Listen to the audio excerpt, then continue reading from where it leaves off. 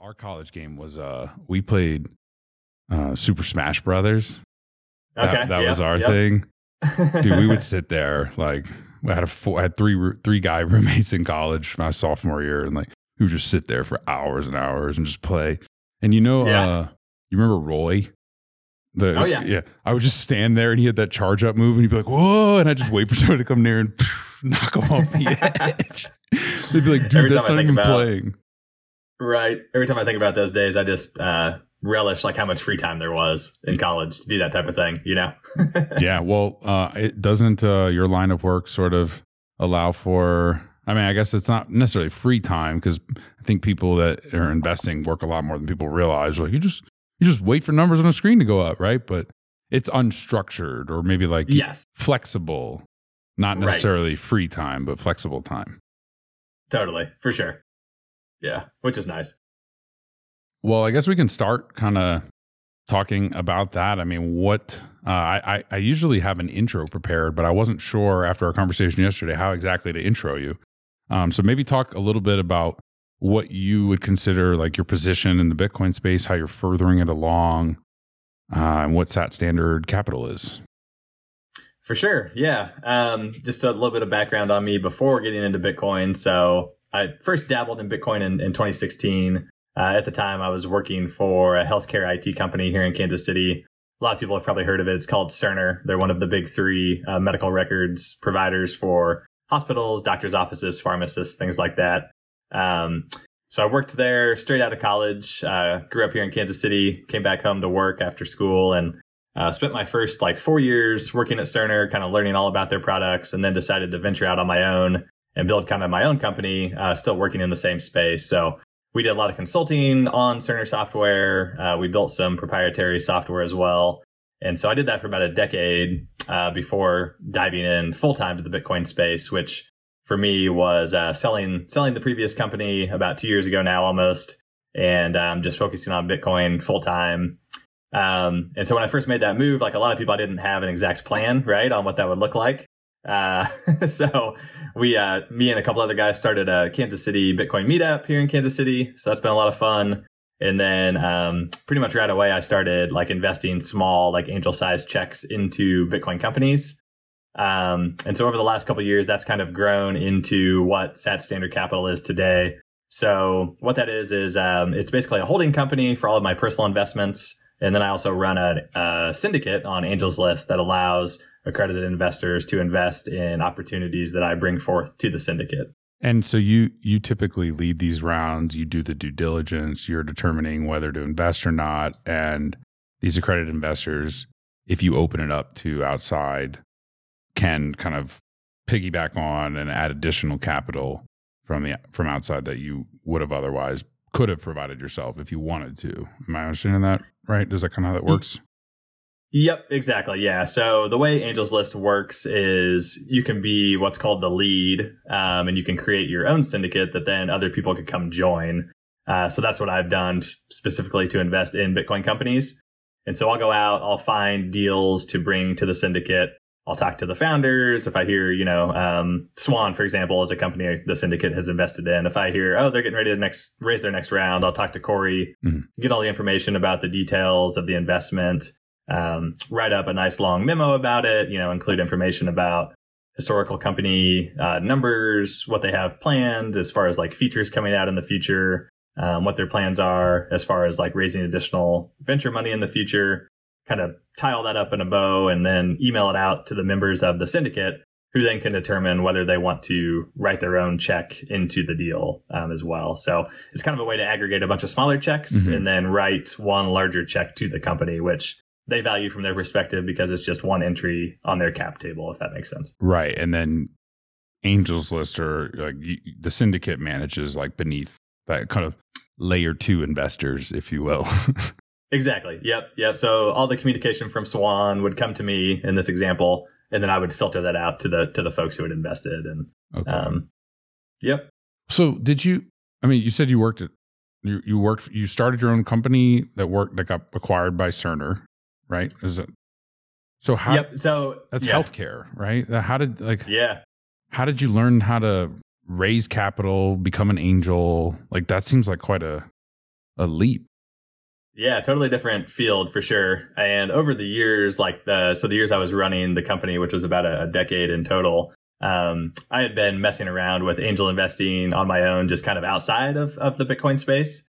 So writing like small checks into like Angels List deals, for example, writing some checks into like some local Kansas City companies that, just were friends or family members or whatever.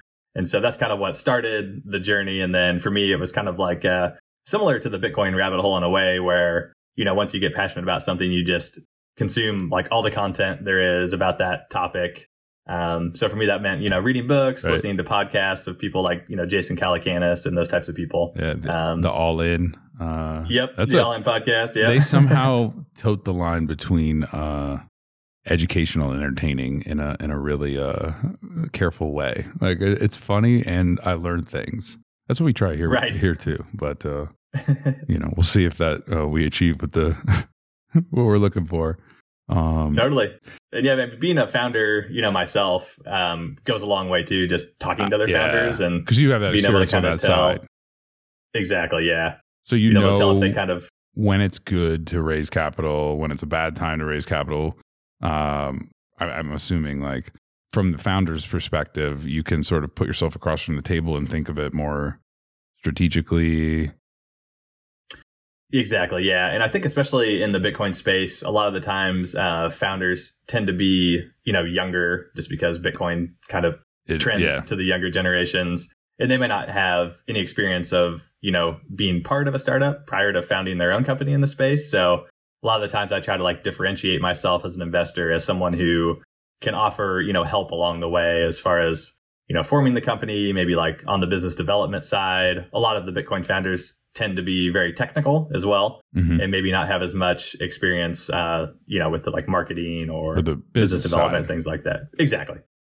I find that that's common where, especially in the smaller or like the earlier stages of companies, the VCs and like we'll join like the board of directors even. Is that something that you've done before, like taking a board position or something that you'd be considering in the future as you grow your venture?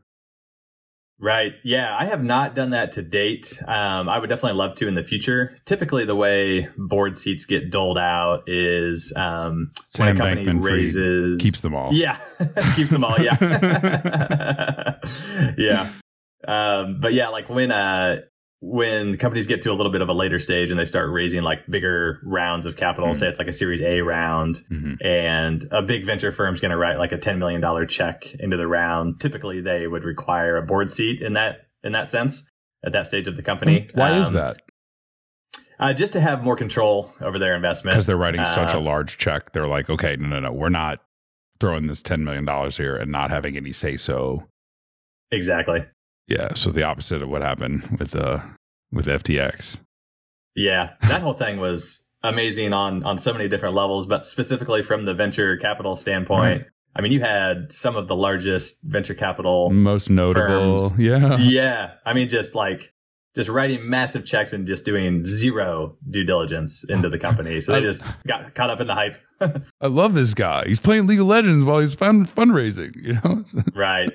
Yeah. And I know like it's already started. I mean, lawsuits are coming against these venture capital firms. That, by the limited partners, I assume. Yes. So this is in the example that you were mentioning earlier about set standards, like, okay, you're the general partner, right? You're the one doing the DD, deciding whether or not to raise the money, how much money you're going to give them, if it's the valuation appropriate. And the limited partners are these people who invest outside. Like, it's like, okay, cool, I've got a deal. You can put in a couple $1,000 if you want to get in, and you'll get a percentage of the allocation, right? That's the limited and partners, and those are the ones who are suing Are they suing FTX, or are they suing like the general partner? So in this case with the FTX debacle, the limited partners are trying to sue the general partners and like the venture capital fund that put their money into this investment without doing the requisite due diligence that they should have. That is something that I guess like I didn't really consider about when you're a general partner, you have all the liability, right? So. Right. And the way venture capital funds are structured, you can insulate yourself quite a bit from those types of liabilities. But in this case, I mean, it was just so flagrantly mishandled by everyone involved. Right. They're not getting away. I'm not sure it's going to work in this case. and that's like creating a separate entity for each fund, right? And then having the management company be a separate entity from the general partner. I've seen like some structure, like diagrams, but it seems complicated. Yep. I mean, it sounds complicated. In reality, it's not too complicated. You have, it's pretty easy to spin up these Delaware C corps, and then, like you said, you'll have one for the management company. You'll have one for the fund itself. Typically, you might have a third if you have like partners that are also operating the fund with you. But a lot of these things are kind of baked as far as getting them up and running. And there's like great service providers in the space that can help you with this. Like AngelList, for example, we mentioned them earlier. Yeah. They have a really great product that helps like smaller funds spin up, in a matter of weeks. And they kind of take care of all the formation stuff for you, which is cool. That administrative side, so you can focus on deal flow and picking due diligence, picking the right investments, doing DD. Yep. It does seem like with the private markets, there's a lot more opacity to the investing process. Like, given that, I mean, I assume that the reason you continue to look into private markets is because the return potential is higher. But why not, like, with all the regulations and the level of like filings that public companies have to adhere to, what about the private markets attracts you to invest in that relative to the public markets, or do you do both? Yeah, for me, it's mostly all private markets now. 5 years ago, I would have given you a different answer where, maybe half of my investing capital was in public markets, like in the S&P 500, and maybe the other half was in private markets. But now I've shifted pretty much all of my investment part of my portfolio into the private markets. And for me, it's just a function of return, like you said.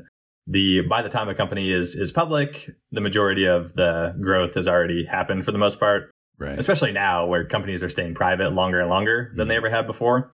So it's hard to get, return on your capital in the public markets compared to the private markets where, if you get lucky and you hit a home run in the private markets, you can, 100x, even 1,000x your capital.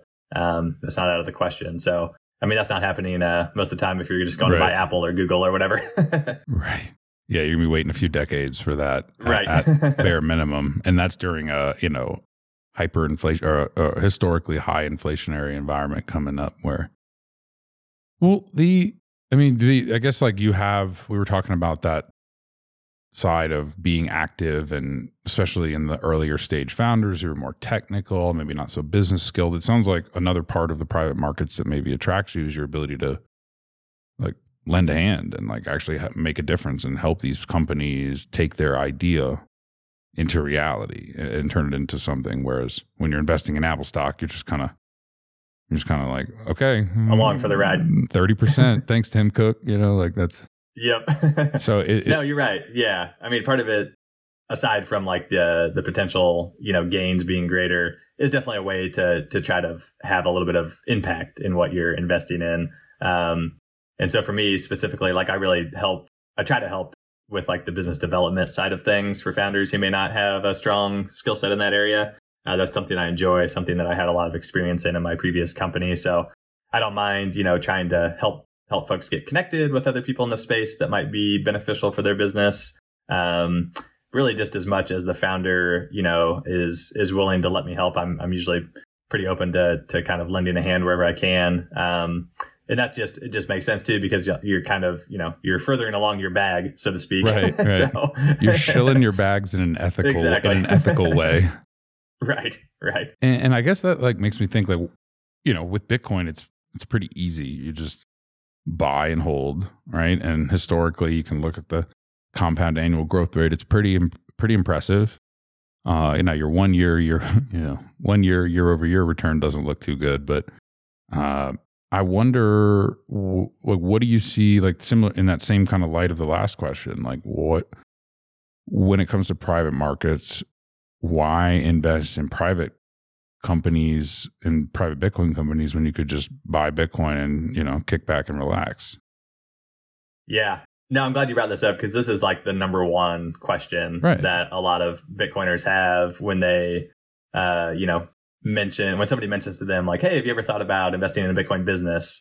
They're like, why not? Why not just hold Bitcoin, right? Can't self-custody my my safe notes, you know? Yep, exactly. And that's originally how I thought about it too, to be honest. It's like you have to determine the opportunity cost and whether it's right for you to go even further out on the risk curve, right? I mean, Bitcoin is already, you and I probably wouldn't consider it risky, but to many it's pretty far out there on the risk curve. And then right. And then you have venture capital even further out on the risk curve. But in my opinion, like we as Bitcoiners, if we want to make sure that Bitcoin succeeds, I think we have a duty to try to support the companies that are building the surrounding infrastructure that's going to make Bitcoin accessible to normies, right? And so I think that it's a little bit of a way to kind of give back to Bitcoin. And also, if you do it right and, you know, you pick winners more than you pick losers, like most likely you're going to outpace the growth of Bitcoin itself anyway. And so it's kind of a double whammy there if you can do it well. Are there other considerations that people should take into account? Like, for example, for U.S. investors, particularly, like obviously anyone's got to be accredited. So higher net worth individuals, like is there any kind of tax advantage that someone in that like position could have relative to just buying and hodling Bitcoin that would also make that type of venture more attractive? I think so. I think number one, you have to have a pretty decent size of investable capital to really even consider private equity in the first place. Right. If you're someone who wants to hold like $10,000 worth of Bitcoin and hope that it turns into $1 million one day, that's awesome. And that's what I would tell people in that scenario to do. If you're maybe someone who's older and has a larger portfolio to invest, I think kind of splitting up your Bitcoin allocation between Bitcoin itself, which would be the majority of the allocation, and then peppering in some of the private equity stuff for part of the allocation as well, makes sense. On the tax front, really the only time you get a tax benefit would be like if you have a loss to write off 1 year. If one of your companies goes to zero, cough, cough, FTX. well, there, and I guess this may be a bit out of the scope of this conversation. So if it is, just let me know. But I thought like when you're early, maybe this is only for employees, so this is maybe where I'm wrong, but like I've worked at a few startups in my career, and like a lot of times there's just tax advantages to where if you buy like company equity early and hold it for a certain number of years, I forget what it's even called, but you essentially can get like a tax preferential or maybe even tax free. Is that only for like people who work at that company and not from outside money, even though it's the same round? Yeah, I think employee stock benefits vest at different times, and then you could potentially have tax consequences there, whether you let it vest the entire time or not. And I know that applies to founders shares as well. Right. I think it's like 7 years maybe, or 5 years. Yeah, I think it's 5. I want to say it's like if you're really early stage and you hold a company equity for like that was super early, basically like you don't have, if you hold it for 5 years, I don't think you have to pay capital gains on it if you meet certain other, like, you know, everything in taxes, like read the fine print, you know, like not tax advice, not financial advice, all that, you know. But I was just curious because like given that it is a very difficult, I mean, it's you're like racing the best horse, you know, like, yep. And so like you've got a very high bar to meet, and given that the most early stage investing historically like goes to zero, there's got to be some kind of compelling reason why you do it. Otherwise you wouldn't do it, I would think, right? I don't imagine you're in the business of like intentionally losing money. So exactly. It's the whole, 9 losers to 1 winner thing. And then your winner, one winner pays for the other 9. and that's what you're saying about like the magnitude of returns there. It's like when you do get that winner, you can get 100x or even 1,000x, which, you know, if the other 9 go to zero, it doesn't matter, right? Exactly, yeah. And that's kind of what's led to a lot of like the spray and pray mentality that you see with a lot of more traditional venture firms where, you know, they identify a sector And then they just write tons of small checks into basically anything when in that sector and kind of just hope that one pays off for the rest of the fund. But illustrative of sort of how we got into this mess with Web3 and the FTX stuff, where people were just like, whatever. Like that's so interesting because like coming from economics background, like I blame it on the Fed, but I guess it's a derivative order effect of the Fed. Because it's just like the interest rate was zero. They're pumping trillions of dollars in the economy. For heaven's sake, I mean, FTX got PPP money. Yep. All for employees. What were they doing with? Anyway, I won't get. No, you're right. I mean, it's it all goes back to kind of the world that we live in post GFC, right? When the money printer really went into overdrive, and there's an ever increasing amount of capital that's looking for a home and looking to find a return that outpaces inflation. And so over the last 10 to 15 years, more and more of that capital has just moved further and further out on the risk curve. On the risk curve, right. And that led to, just massive amounts of capital in the venture industry. And over the last, I'd say 2 to 3 years specifically, a lot of that has found its way into quote unquote crypto. And so you have the likes of, A16Z, Paradigm, these guys raising literally like over $1 billion for some of their venture funds. To throw a dartboard. To throw at dartboards, yeah. And I mean, that hasn't trickled over into the Bitcoin specific ecosystem as much, which is interesting. I think the last time I calculated, did some rough math, it was around like 2% of venture money in crypto was actually dedicated to Bitcoin companies. So the other 98% was all the other stuff. This is why being a Bitcoiner is not the easy road. Like constantly it's littered with traps and distractions. Like, I mean, I imagine that like when you first got into crypto, it wasn't a straight, narrow path, right? And I mean, on the one hand, like I want these VCs and those closest to the money printer, I want them to understand and invest in the ecosystem because, as you acknowledged earlier, it helps development, it helps push it forward. But it's so important in what they invest in too, right? Because if we're investing in the wrong things, we're now maybe sort of damning ourselves. And it's like the big fight is against the Fed and the global central banks.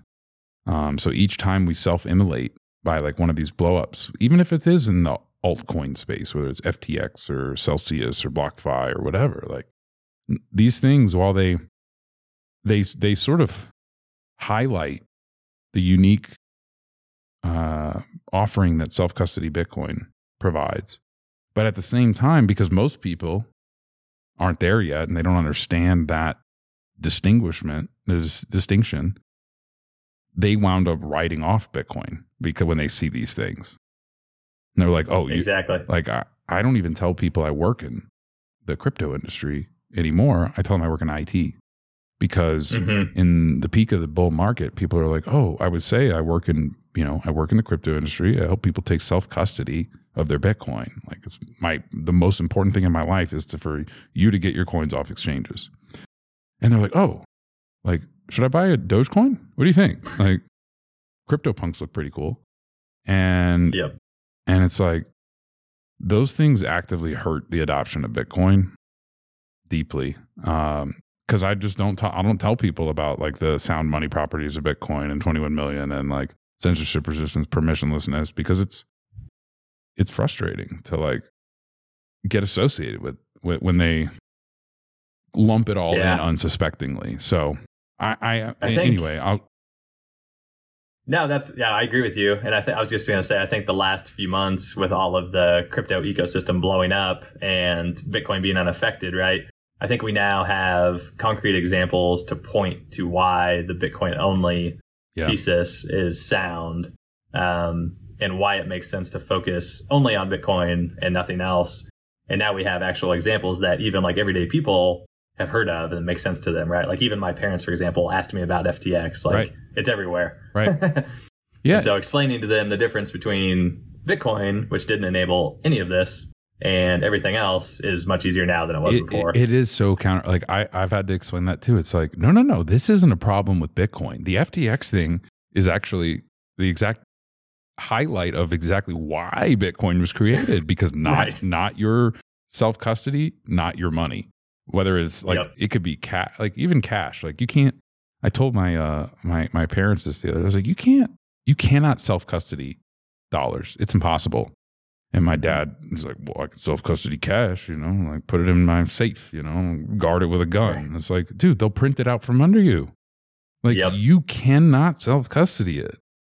Especially a meaningful amount, right? I mean, you can maybe put $100K in your safe or something, but if you're somebody that's like worth $100 million, then what do you do? Yeah. And then like you've got the idea of, okay, now I've got physical vector of attack, like arson, or like when you've got more dollars in your safe than the darn building is worth that it's protecting, it's like, and this is exactly why people wind up putting money in custodians. And this is exactly how we got to where we are today. And yep.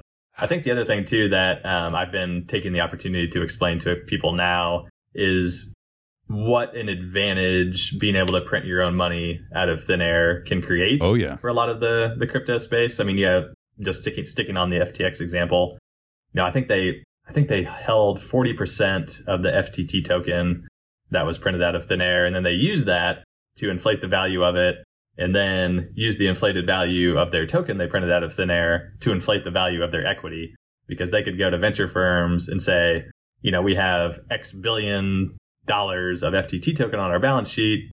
We have this many, users, and then they apply some multiple to that, and it's just all made up. It's all funny money. And yet, they're able to be a $40 billion exchange in 2 years.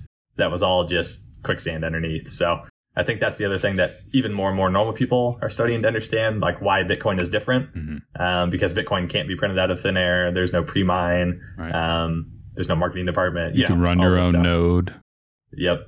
That's the coolest thing. Like when I like hooking up a wallet to your own node, and it's like, dang, dude, I'm like running this independent sovereign copy of this money, and nobody can change. It's profound. It's something you said earlier. Is like it's simple. I think we were talking about in like investing. Like it seems simple, right? But it's actually quite complicated, and it serves Bitcoin's the same thing. It's like it's quite a simple thesis of what it offers. It's like permissionless money, peer-to-peer cash, right? But under this, I mean, it's incredibly complex. Like how it actually accomplishes said value proposition. Rabbit holes never ending. I think the best like description that I've seen is hard money you can't fuck with, right? I like that. So like when you're running your own node, using your own wallet, totally self-sovereign, that's definitely how you feel. Like nobody can fuck with my money. That's quite the feeling. Was that Jason Williams? That was the title of Jason Williams' book, Williams. Right?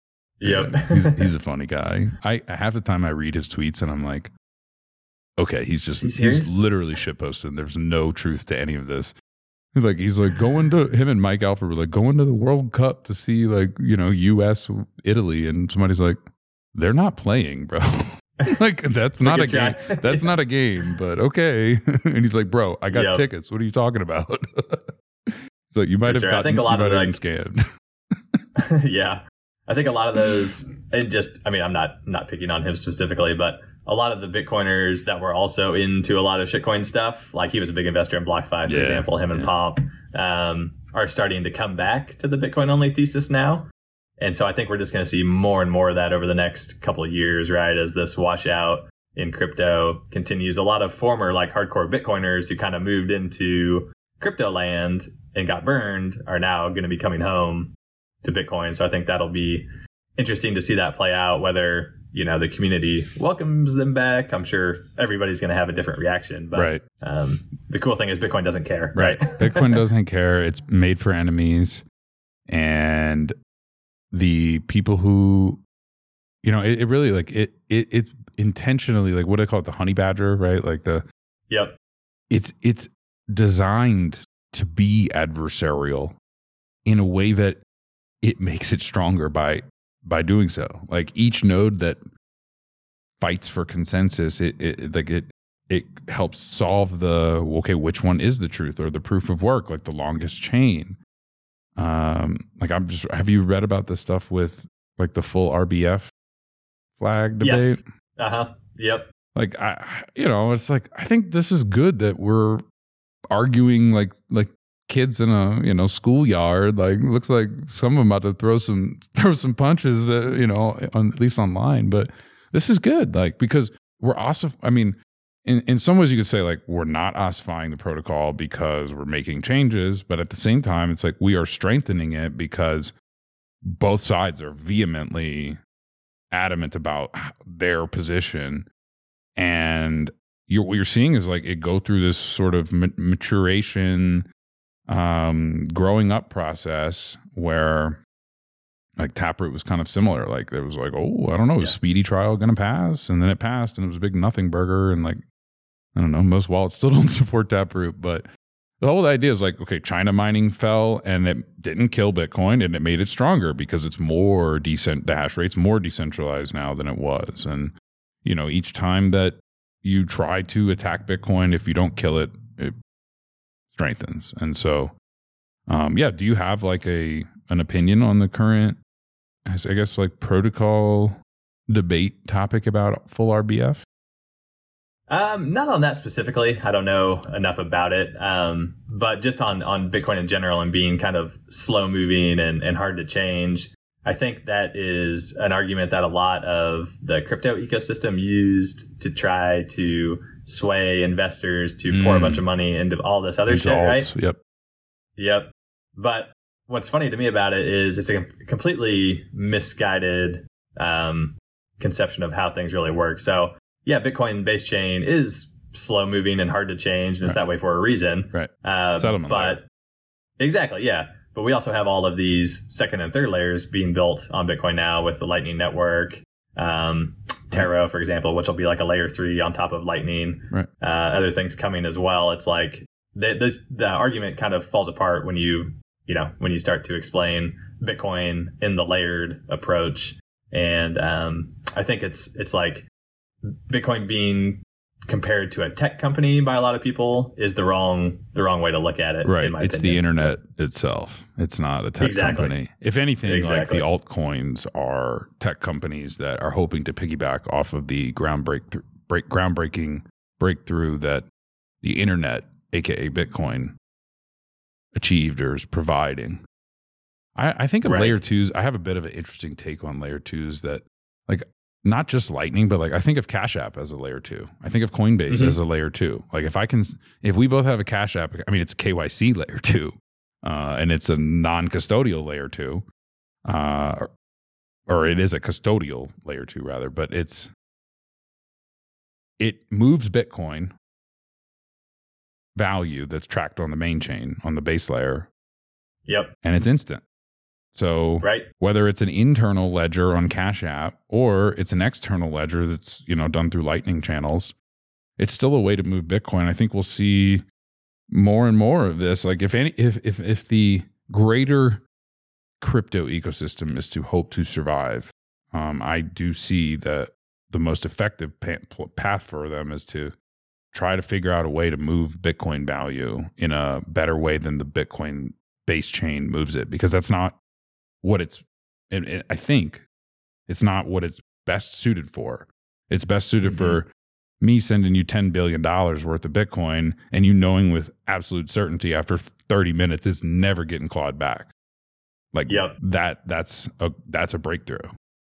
For sure. But yeah, I think like financial services on top of Bitcoin, like you mentioned, the Cash Apps of the world, I think is going to be very important as we like expand the pie of Bitcoiners in the world, just because we're going to be reaching less and less technical people over time, different age groups, things like that. And they're going to need like a super easy way to understand this thing where they don't have to, run their own node at home, hold their own private keys necessarily. And so I think those things will just become more and more popular, like the better the UX UI gets, and Lightning development is a huge part of facilitating that, as well as some of the projects being built on top of Lightning. But it's kind of funny because like all of the altcoins in the crypto space, were started as a way to improve upon the things that Bitcoin was bad at, right? It's too slow. It's not going to scale. And now it's, it's fast on Lightning and it's scaling on Lightning. Lightning is and so it's amazing.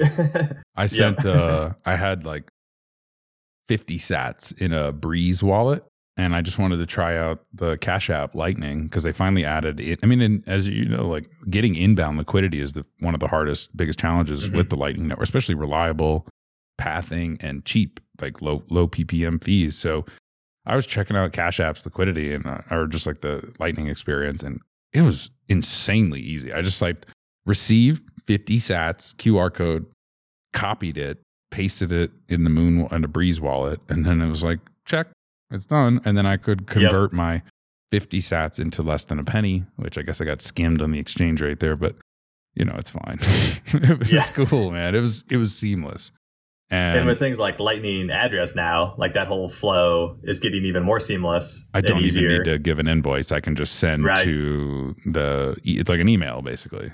Yep. It's like sending an email. Yeah. Like, Don at Zebedee.com or whatever, for example. Do you, and that reminds me this, so we post this episode, like all the podcast episodes on Fountain, which I saw got like temporarily suspended from Twitter yesterday. I saw that too. Yeah, that was crazy. I didn't follow up on why. I imagine it's because they like spoofed a Spotify picture, and maybe Spotify was like copyright infringement or something like that. I don't know. I have to follow up. But anyway, assuming Fountain is still around, because I think it is. If you have a Fountain username, we split the sats for any tips. So it's cool, man. Like we got last episode, we got like 10, 20,000 sats, which I don't know. It's like a few bucks, but that's better than zero. And it like auto splits to the speakers and guests. Like you can't do that in Anchor. You can't do that in Spotify or Apple Podcasts and like that. And this is like, we're in like the first, maybe we're in the top of the second inning at this point. Like this is really going to change the game. We were talking yesterday about how Lyle and Vita and like how they can monetize educational, like if I'm like teaching, a group of baby boomers about how to take self-custody, like I could charge them, 10 cents a minute. And it's like, I don't have to manage the payments. I don't have to collect the invoice or I have to worry about accounts receivables. Like, no, it's all there in my wallet, self-custody immediately. And this is beginning, right? Yeah. And that's the thing that's most exciting to me about Bitcoin is all of the other use cases that it can disrupt, right? You wouldn't necessarily think of like lawyers being able to monetize their time in real time, like as a Bitcoin application. But, you plug in Lightning to that workflow and it is a Bitcoin application. So value for value, all those types of models that will eventually get disrupted by Bitcoin is really what is exciting to me when I'm looking at like early stage businesses to be involved with. Yeah. Yeah. Just because it's so, like you said, it's so early, especially for those types of things. Like we're just getting started on those use cases that, if these companies get it right, it can be like a massive return and beneficial for society too, right? That's another one of the main things that is exciting about being involved in this space is you're actually doing good for the world instead of, Do you view yourself as an impact investor?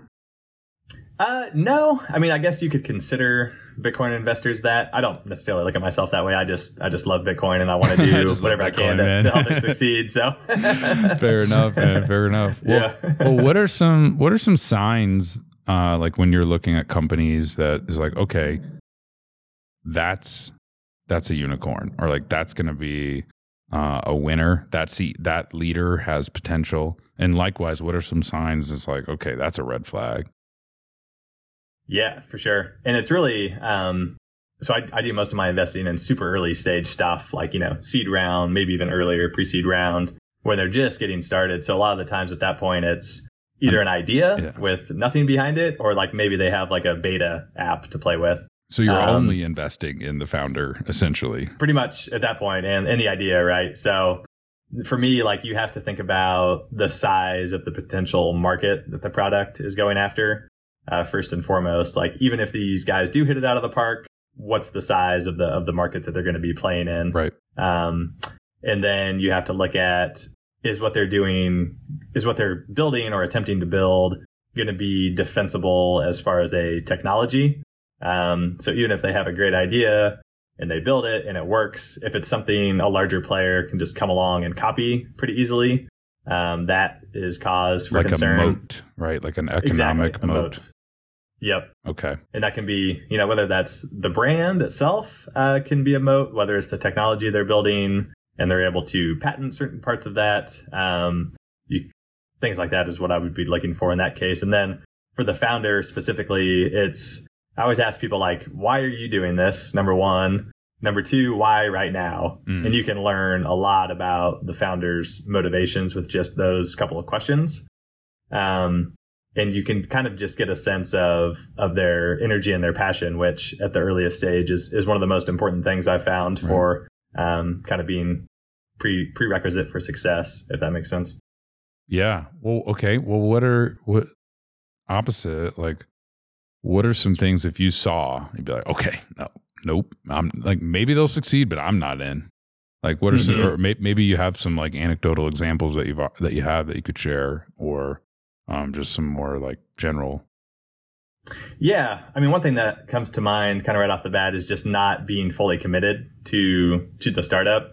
Like a lot of the times I'll talk to people and they're like, well, I have this idea. I want to, get it started, but, I'm still kind of tied to my fiat job. And that kind of just tells me like they're not quite there yet as far as ready to fully dive in and make the jump. It's a lot of, it's 100%, commitment, day, night, whatever. You have to be the only thing you're thinking about is your startup when you're an early stage startup founder. So if you're not ready to make that jump yet, like you're just setting yourself up for failure, in my opinion. And then the other thing is trying to like raise a lot of money or even any money like too soon in the process, I think is a bit of a red flag for me anyway. Like I like to see people at least have like something up and running that I can play with a little bit at least before they start going out and try to raise, $500,000 or whatever they're doing. Right. Well, I had I don't know if you saw here in the show notes, I had dropped a list. It was like venture capital red flag checklist. And I thought maybe we could go through this for a few minutes. Yeah. So one of them is letting the good times roll. That would be a red flag. Second one, lack of a legitimate board. I think we already kind of talked about that. This is one I don't quite understand. So I'd like you to talk about super voting dual class stock. Now, I think this is what like Google has, where it's like Google A shares and B shares, but I'm not sure. So what is this super voting dual class stock, and how is that a red flag? Yeah. So like a lot of the times when the company is first getting started, they'll issue what's called common shares of stock. So that'll be to the earliest employees, maybe some advisors, things like that. And then in later rounds of raising capital, say they go to raise like a Series A round after they've had some success, that would be like a Series A preferred stock. And so you have the preferred stock and you have the common stock. And with each of those come different rights as far as voting goes, as far as like what happens in the event of a bankruptcy or a liquidation. And so a lot of times if those different classes of stock have kind of like competing rights, it can cause some interesting situations. So one example that I saw kind of play out a little bit was with with Celsius this past year. So right before they went bankrupt and everything kind of crashed on them, they had raised a bunch of money from like a Canada pension fund and a couple other big investors. And during that, I think that was their B round, possibly, or maybe C, one of the two.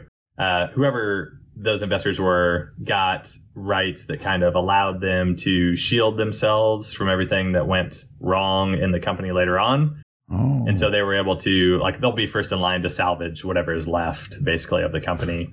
And so it's kind of like if your founder's not careful with how the different classes get different rights, it can cause some problems between the investors later on, depending on what happens.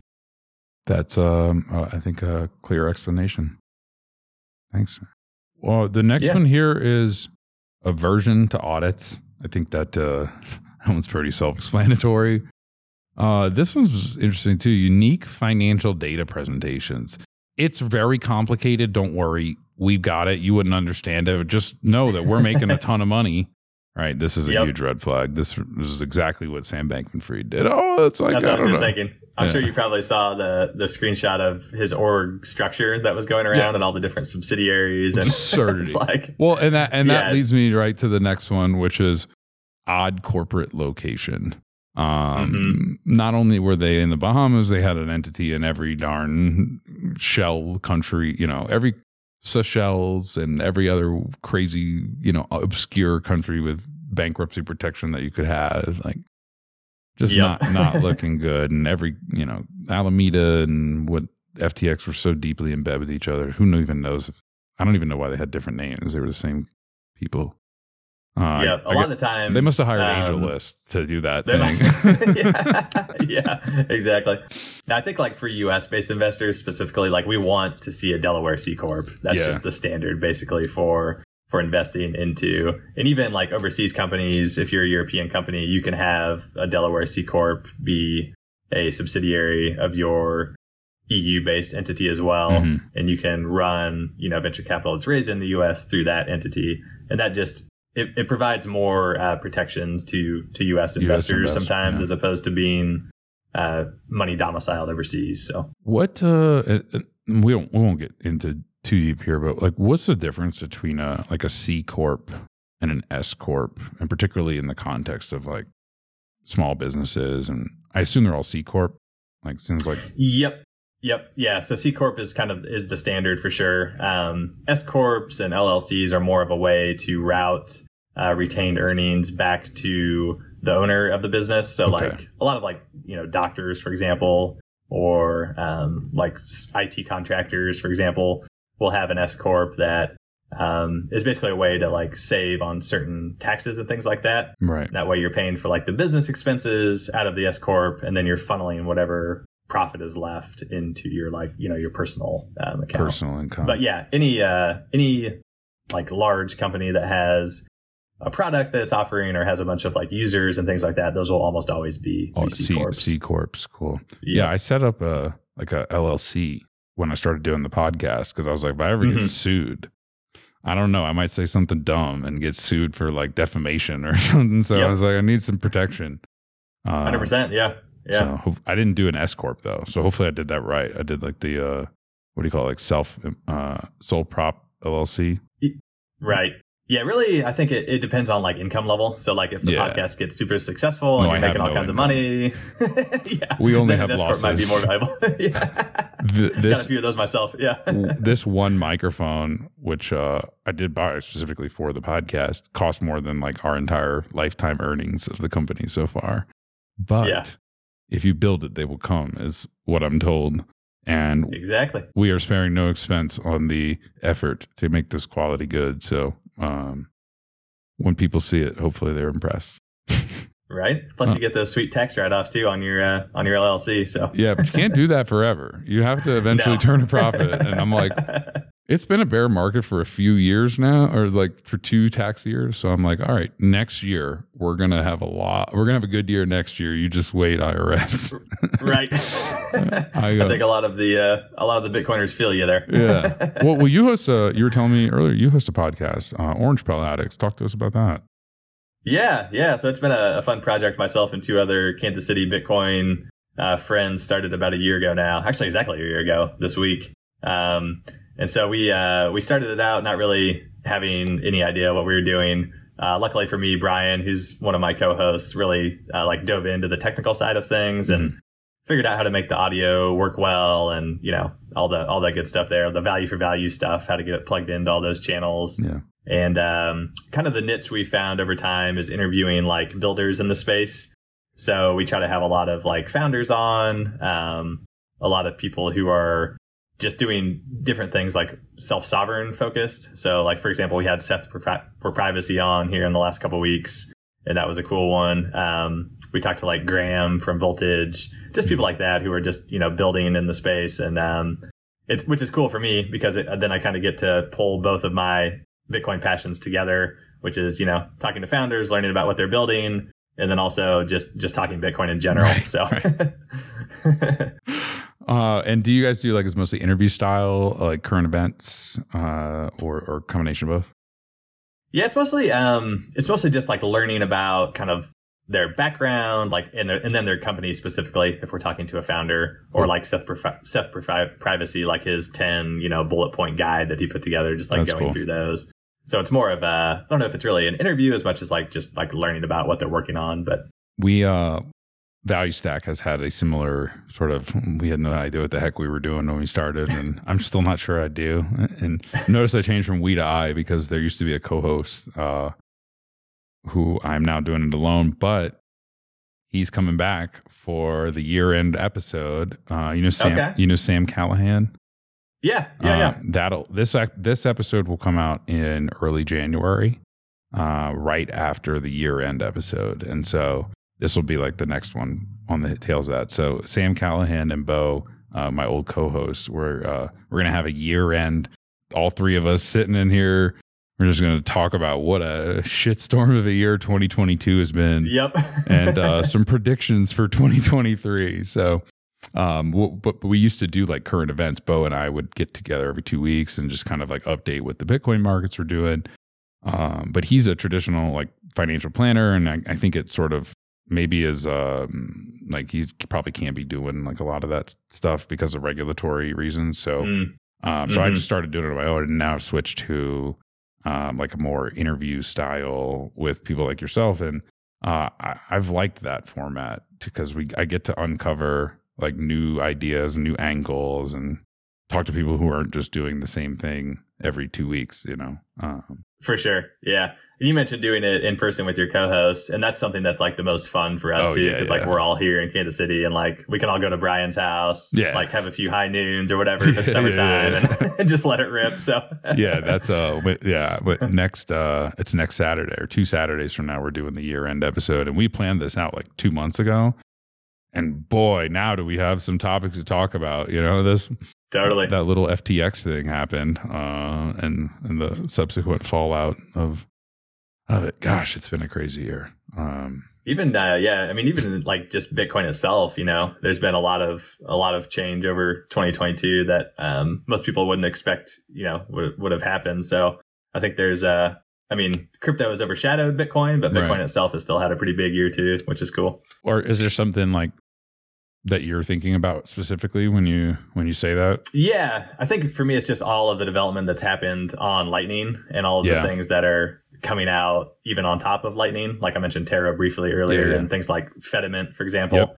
I just think people are underestimating like how big these things can be for Bitcoin, and like what other applications it will enable to be built on Bitcoin that weren't possible before. One of my first guests on the show when we started doing like the interview style was Thomas Jestifer. You know him? Okay. Yep. From Amboss. Yeah. Well, he used to be Bitcoin Kindergarten co-host, and I knew him before he started Amboss, and I had made this channel on YouTube used to be like a Bitcoin tutorials channel before it was the podcast, and I still do some, but I haven't done one in a while. And one of the first ones I did was like about Amboss, and I went and rewatched it like a couple weeks ago, and wow, the website has changed dramatically. I need to do like an updated one, but that was only like a year ago, like a year and a half maybe. So I mean, the number of nodes, because Amboss has a tracker of like, and this isn't the whole network, but just the registered nodes on Amboss, and it's like that's the real number go up, like the Lightning Network, while people still kind of scoff at its progress. And I've seen tweets like, Wrapped Bitcoin has more volume than the Lightning Network, and Rootstock has more pegged Bitcoin than the whatever, man. Like these Lightning, once it's built to like, it's not going to go backwards. Like there's not going to be this catastrophic custodial event in Lightning, I don't think, like where, all of the wrapped Bitcoin get redeemed in one day because there's some kind of liquidity crunch or there's some bridge where, whatever breaks. And I think the Lightning Network's slow and steady progress is the most encouraging aspect of Bitcoin's development today. Would you agree with that? It sounds like for sure. Yeah. And I think like one of the cool things too to understand is like Lightning is modular, right? So even if like one company that's built on top of Lightning fails, it doesn't bring down the entire network. Like, for example, like on Ethereum with the wrapped Bitcoin, if BitGo gets rugged, you don't get your Bitcoin back, right? So it's like, it's so much different as far as security models. Well, even this year, like Barack had the I forget his Twitter name, but he like broke LND twice, right? Like, yep.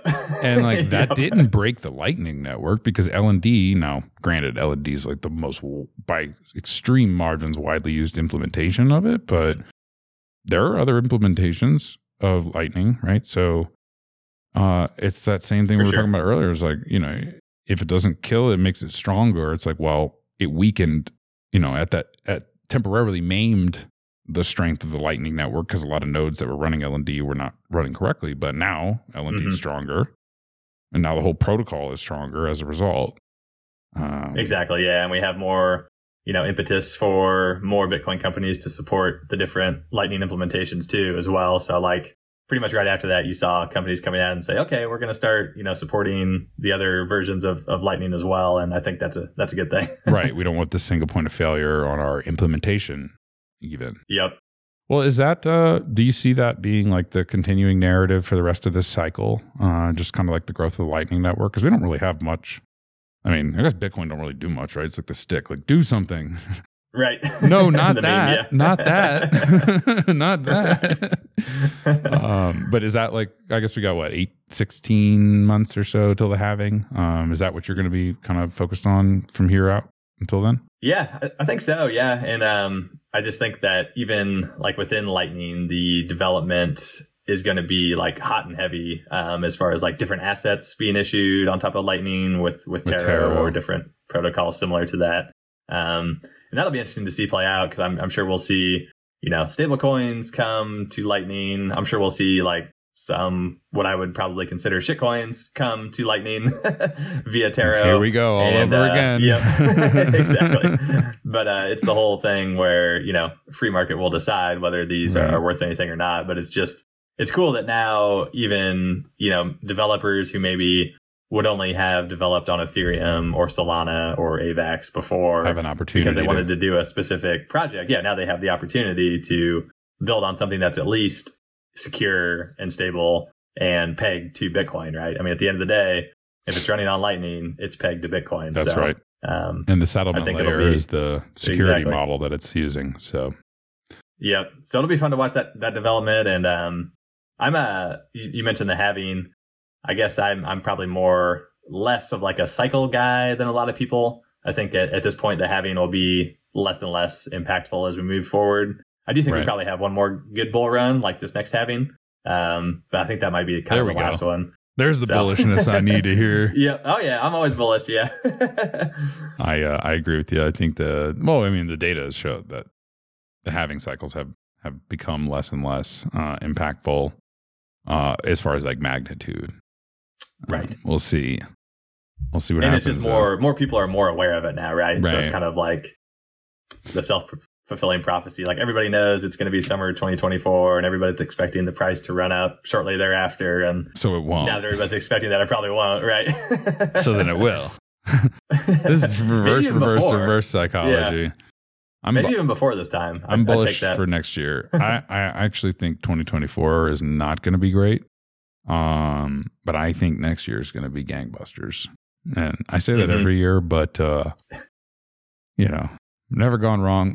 Never gotten hurt being optimistic. So exactly. But I do. Yep. I follow this, just sort of general market sentiment, and there's no math really to this, but it's more of just like, I read the room and try to understand. And I think a lot of this came from just being in traditional finance, like before Bitcoin, and you can just sort of get a pulse if you pay attention, like what the general sentiment is and like the cycles of sentiment. And, you know, when people are texting me, yo, dude, I just made $100,000 flipping a picture of a monkey. Why don't you get in?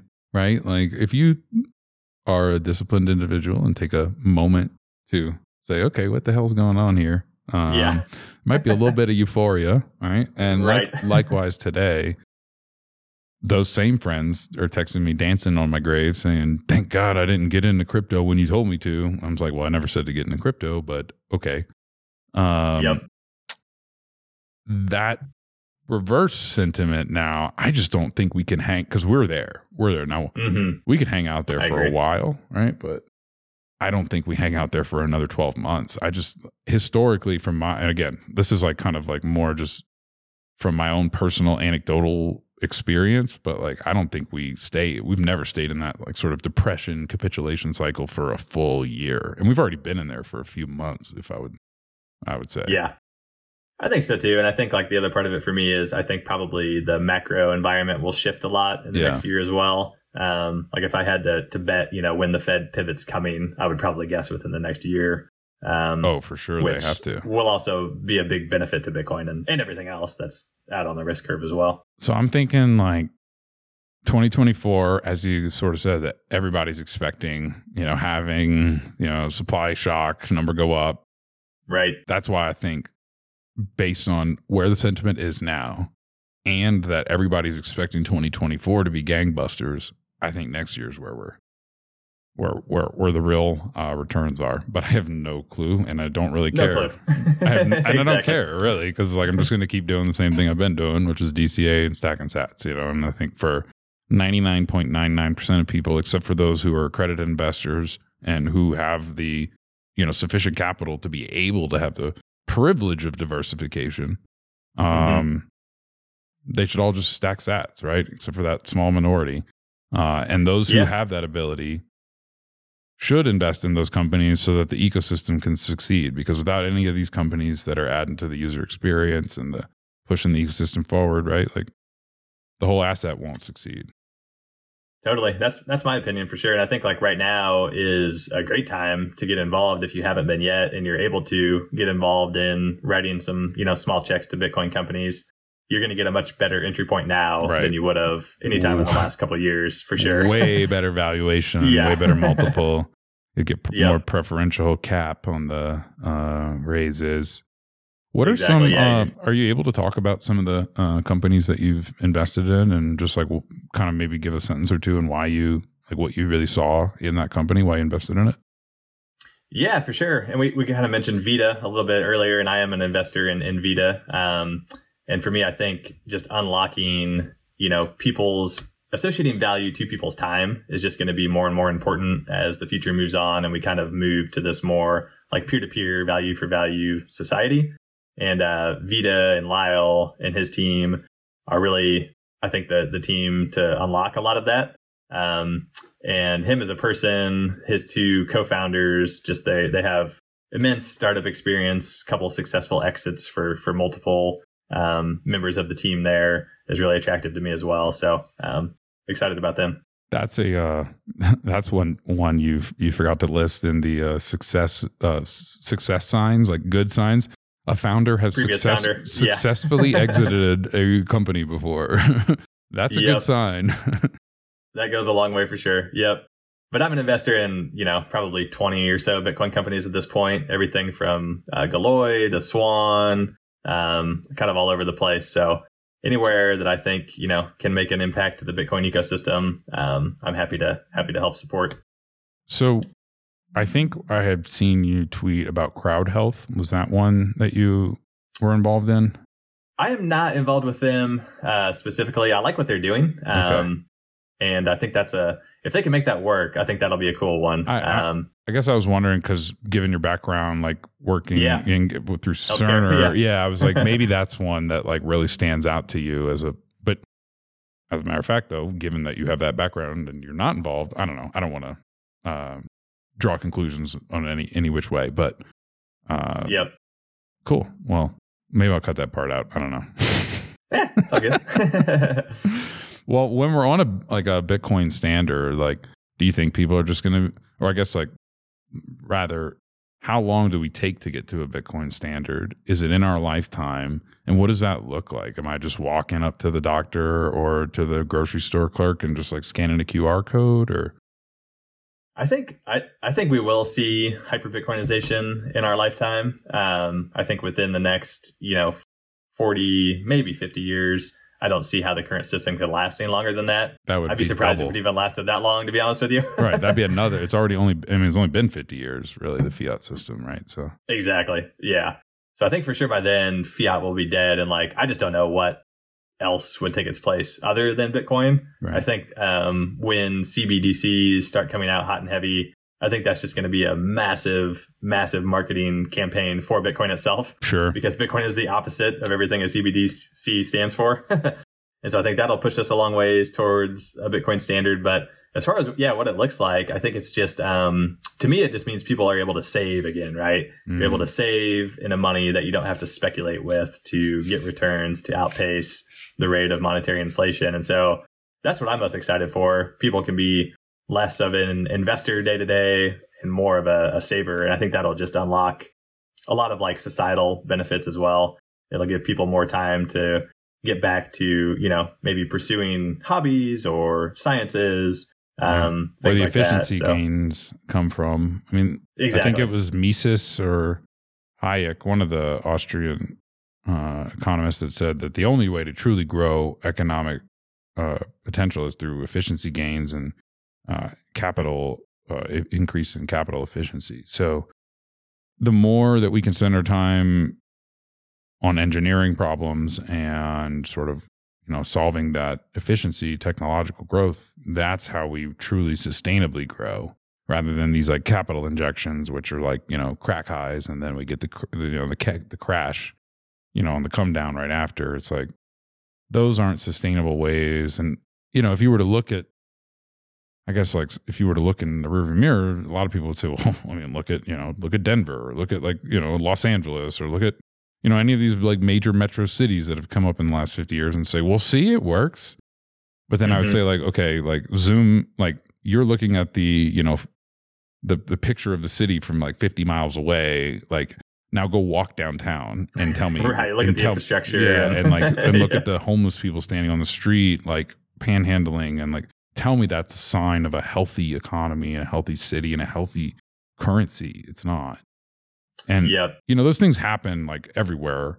But when it's everywhere is when you just like, okay, clearly this isn't an individual problem. This is a systemic thing. Totally. Yeah. And I dove into some research probably about a year ago now for an article I did for Bitcoin Magazine, looking at how society functions under like a hard money, low time preference standard as opposed to a fiat standard. And I mean, it's pretty amazing. Like if you use the ancient Romans, for example, where they developed everything from like aqueducts to like modern city streets and things like that. All of that is only possible when you have the low time preference to be able to invest in those types of engineering feats, which we haven't had. When you've got, I think this is a like relevant point to you being an investor. It's like, okay, investing is challenging, right? You said yourself, like most of these things go to zero.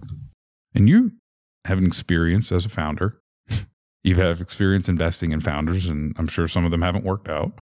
So you have this like work that you've put in to get to this level of mastery, and only then is it like even possible to succeed, not even guaranteed, right? And so for the average person who's just like working like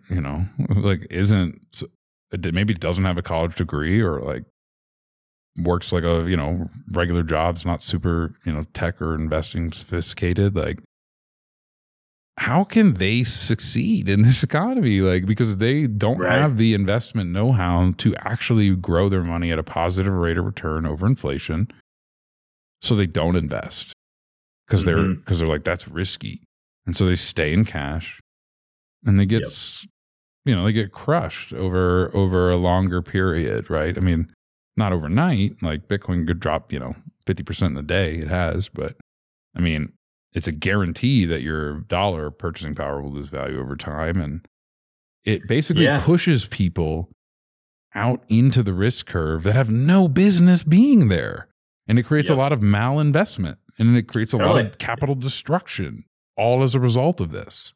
If they could just save and sound money, the people who should invest would invest, and that's it. Exactly. Yeah. And like today, I mean, that is also a big reason we see all of the societal divisiveness, right? Because the haves are keep getting richer and the have-nots keep getting poorer just based on not being able to keep up with the rising costs of things. And when you don't have any savings, you're living, paycheck to paycheck. You're going to be mad at somebody, right? If you can't afford things that you used to be able to afford, the year before, because the Fed decided to print 40% of all dollars over the last 2 years, right? And so you're going to be mad at somebody. And, then you see rise of politicians who kind of, play to that. And you get to the point where we're at now where the sides are so opposed, like they can't even have a constructive dialogue about anything. It's just everybody hates everybody else, right?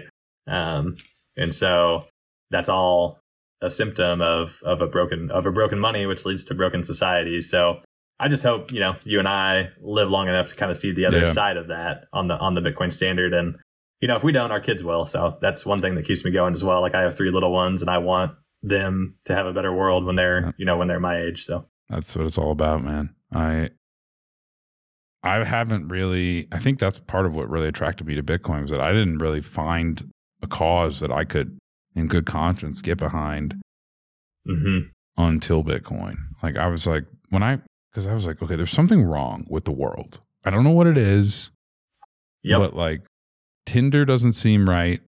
Facebook doesn't seem right.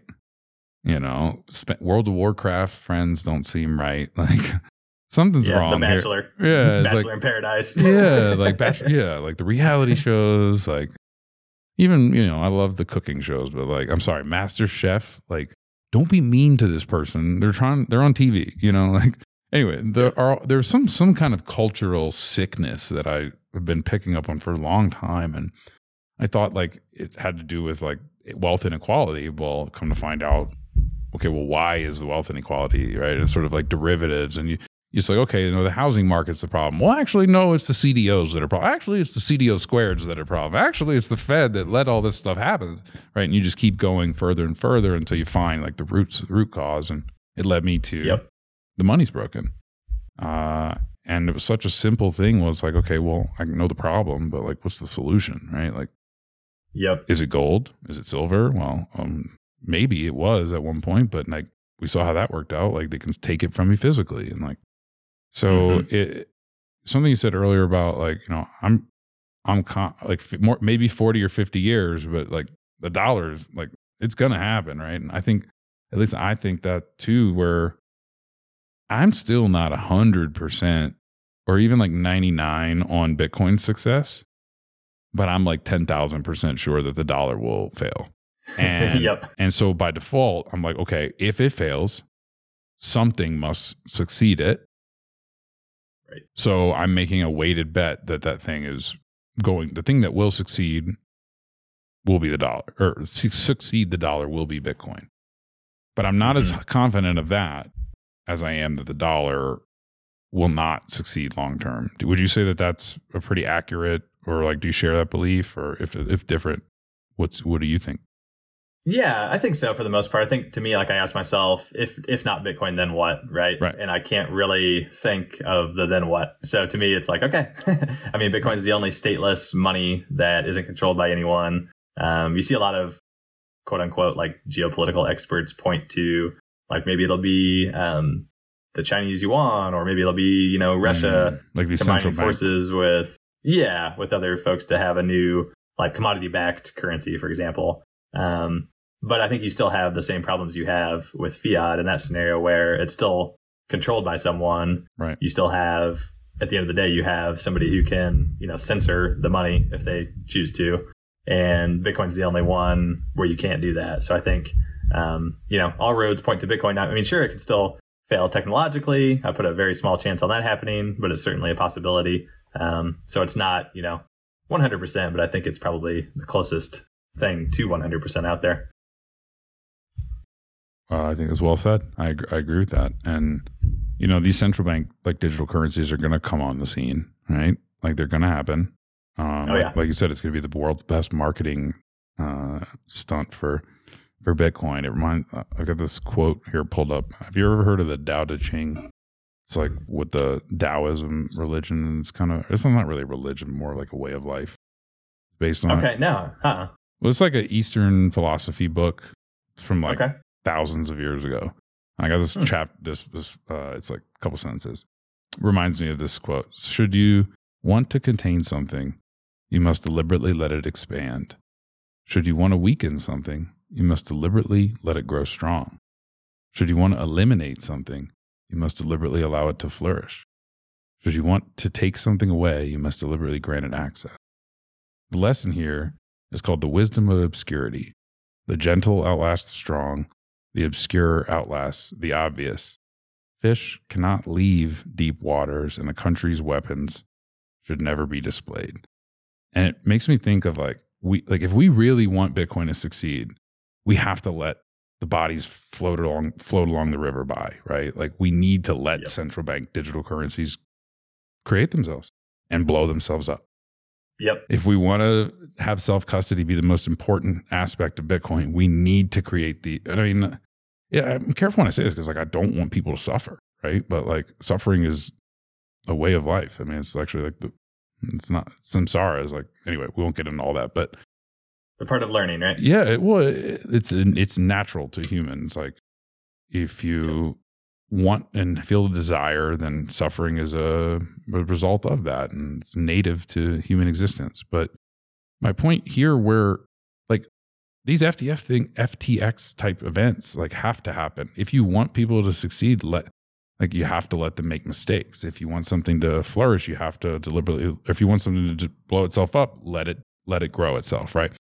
Like the BlockFi example is it got so big that it capsized under its own weight. I think FTX was probably no different. So I almost think you could say that about all the NFTs and altcoin stuff too. It's we've got to let it rather than try to say no, you shouldn't do it. It's well, look, we'll be here when you're ready. Exactly. Yep. And Bitcoin. Everybody gets Bitcoin when they deserve it, right? I like that saying, which is so true. You get Bitcoin at the price you deserve. Yep.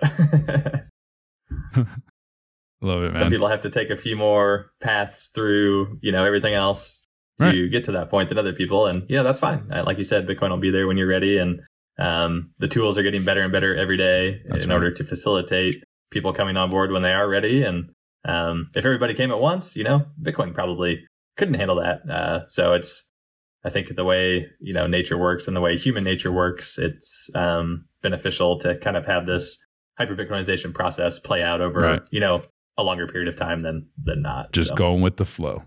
Exactly. Yep. Woosah, bear market what? Right. It's interesting that you say that though, because I firmly believe that if dollar collapse tomorrow, we're going to be in a hell of a lot worse off position from both a Bitcoin adoption standpoint and just humanity, not a great time to be alive standpoint. So as much as I want Bitcoin to succeed, as much as I want us to be, the new billionaire is 10 Bitcoin, right? Yep. I don't think it's ready. Would you agree with that? Totally. Yep. I think in order to have as peaceful a transition as possible, it has to happen over a longer period of time, right. Slowly but surely, right? And then once people are more familiar with Bitcoin, slowly over time, that shock won't be as big as it would be if and the user experience tomorrow, right? Will have improved. The security model of self-custody will have improved. Lightning Network will be a lot more reliable. The nodes will be more decentralized. The hash power will be more decentralized. The transaction fees will make up a bigger amount of the block reward.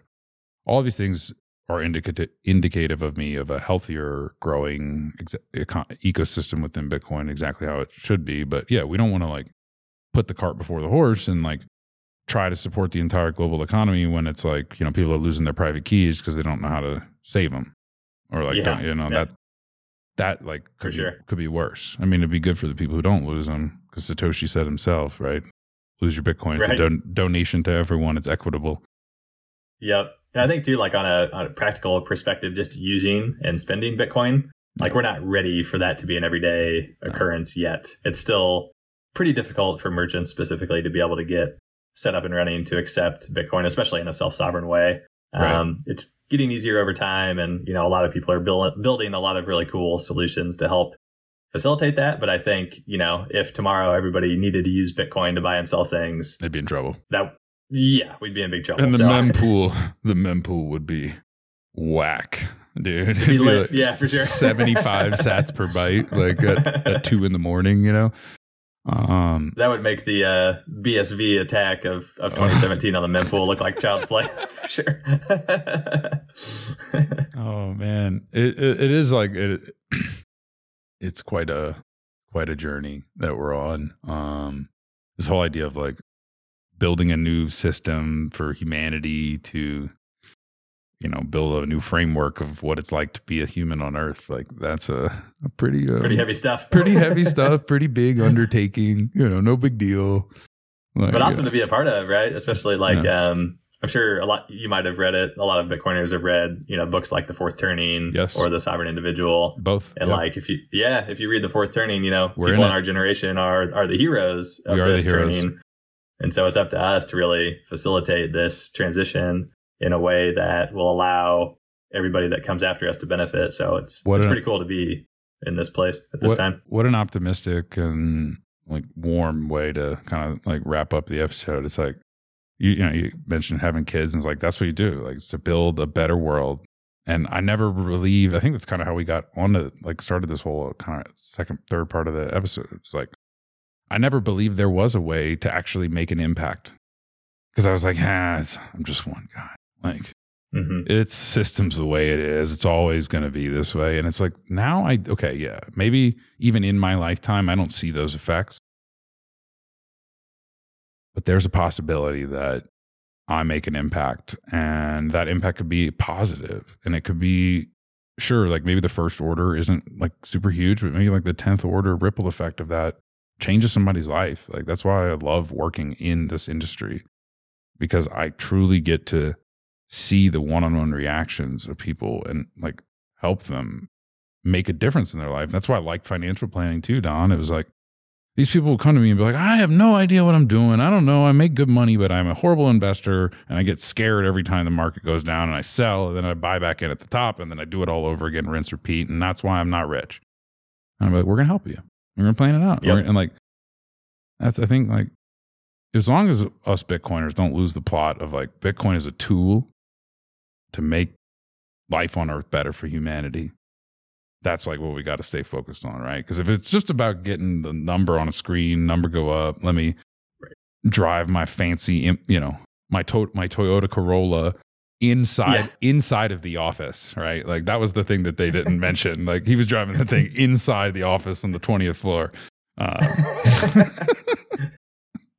As long as we don't lose the plot that like this is meant to uplift people, to make the world a better place, to increase equality and enrich people's lives, because life's short, right? Like, life's short, and the halvings are even shorter. Bitcoin, you're only going to be able to accumulate a whole Bitcoin for so long, right? And you're only going to be able to help all your friends and family get in as well before. I mean, it won't be too late, but before it has a large impact on their life. So I think that's another thing that, kind of keeps me passionate about Bitcoin, is like, there's still so many people out there who don't understand the first thing about what this is, what it can mean to society overall, them individually, for their families, et cetera. I think we have, and during the bear markets, a great time to go out and evangelize for Bitcoin, because things aren't as crazy day to day, and people they're not forced to make quick decisions, right? Right. They're not panicking. It's like, oh, it was 30K, now it's 45. I got to get in. Right. Yeah. Take a more measured, level-headed approach. And give people some resources to really understand why Bitcoin is different than everything else. And, like you said, being a financial planner lens, like where it can fit into their overall portfolio, I think is important for a lot of people to understand too. Even if they don't quite get Bitcoin yet, it can still make sense for them to include it in their overall savings, right? Yep. Yeah. Is this something that you sort of try to teach throughout the meetup in Kansas City? Like, do you keep it pretty basic, or do you have like quite a technical crew there? Yeah, kind of both. So like the way we'll do it is we'll have like some more technical like sessions focused on different aspects of Bitcoin, and kind of like, people who are interested in that side can come out.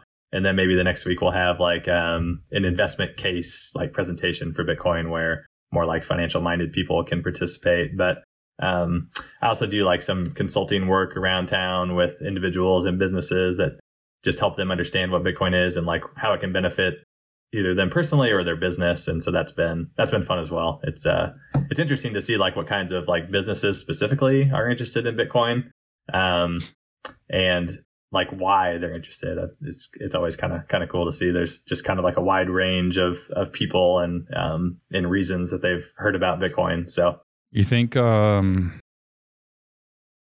thing I haven't seen yet is a miner exhaust heat used as a smoker.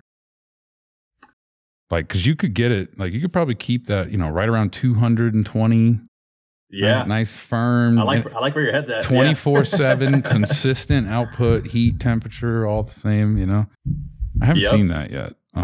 We need some of our Kansas City barbecue spots to try that out. That was a stretch to tie those topics together, but I think I did it. That's pretty good. Yeah, that was pretty good. No, I've seen like a hot tub heated, hash to heating. I've seen the guy with the waste cooking oil, and I was just like, you could do like a smoke room and just have, because who cares about the sound of the thing? And I don't know, maybe the smoke would be an issue for the miners. But if it's like S9s, who gives a crap, right? Like you're not. Yeah, that's what I was thinking. Yeah, like they're $50 a pop at this point, or maybe a little more, but they shouldn't be more than that.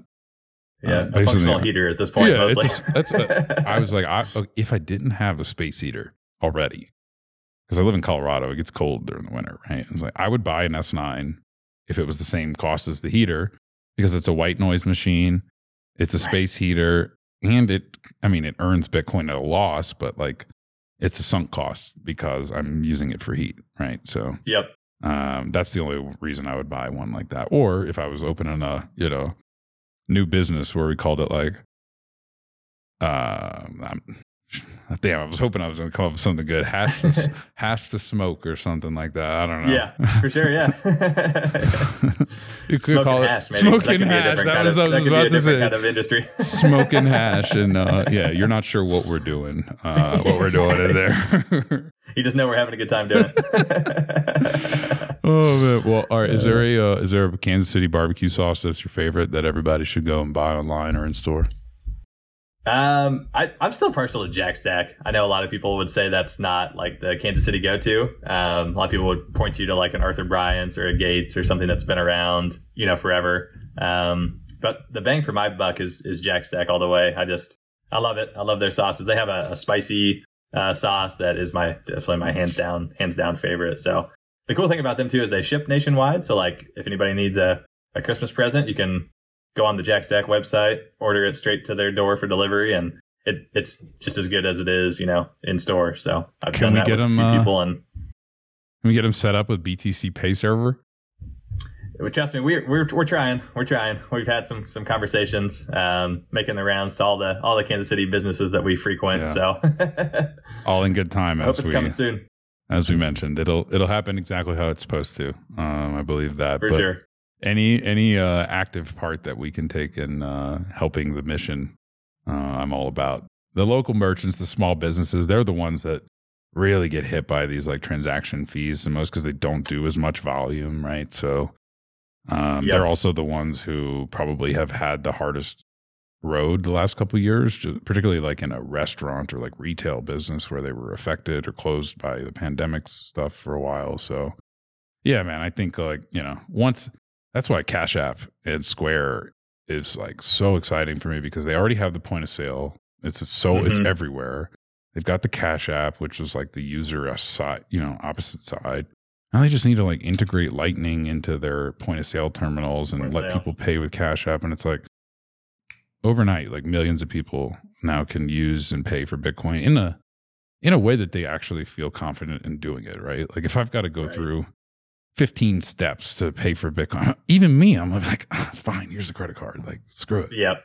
So I imagine that's coming. I mean, I wouldn't think they're going down this whole Bitcoin roadmap without that being part of it, Cash App specifically. So 100% Square is absolutely going to be building Bitcoin into their point of sale terminals, and Cash App already has Bitcoin into their user app, and they already have the debit card, which today only allows you to spend dollars, but come on, it's going to allow you to spend Bitcoin, exchange it at the point of sale, at the moment of point of sale in the future, I'm sure. And you can already send Bitcoin to your friends, and not Cash App, but Block is working on a 2 of 3 simple as all heck multi-sig wallet, so that when people inevitably lose their phones, they don't lose their darn Bitcoin too, because it's going to happen. So that I think Block is going to be doing big things for Bitcoin. I'm very excited what they accomplish. And you also have like the Strike and the NCR partnership, right? So I know that's in the works. A lot of big merchants are going to be coming on board with Bitcoin payments in the next year or so. And I mean, that just is that just proves to me that the Bitcoin user base is growing. If it wasn't, there wouldn't be demand for these types of products and partnerships, and it's just becoming more ubiquitous. You don't uncross the Rubicon. Exactly. Exactly. Good description. Yep. Well, we're running an hour and a half here, Don. That was all the topics and questions I had. Did you have anything else that you wanted to tell our listeners about, or just give a shout out? Anything else on your mind? Yeah, for sure. Yeah, thanks for having me on. First of all, really enjoyed the conversation. And yeah, anybody that's interested in maybe getting involved with like angel investing in Bitcoin companies, if you're an accredited investor, you can join some of the syndicates that we chatted a little bit about on AngelList. There's a handful of awesome Bitcoin only syndicates out there to join. And if not, there's also a way that even unaccredited investors can sometimes participate in early stage venture capital through Reg CF offerings, which sometimes companies will set up that allow anybody to participate. And I think we're going to see more and more Bitcoin companies set themselves up to be able to raise money from unaccredited investors as well. So I'm pretty excited about that because as Bitcoiners, I think a lot of us would agree the accreditation rules are pretty much bullshit, and people should be able to invest their money however they see fit. So I'm glad that there's more and more opportunity for people to be able to do that. So yeah, I mean, I guess in closing, I think now's a good time to get involved in this little subsector of the Bitcoin space if you're interested. And people feel free to hit me up. Happy to answer any questions. So I'm on Twitter, I'm at KC Hodl. And you can find all the information about SAT Standard at satstandard.capital. Awesome, man. That's a great summary. We're block 765. 765. Okay. It's not a palindrome, but it's a repeating block. So that's good. I think that's good luck. And we're not as poor as we were about a week ago, so I'll take it. Don, I have more Bitcoin than I had last week.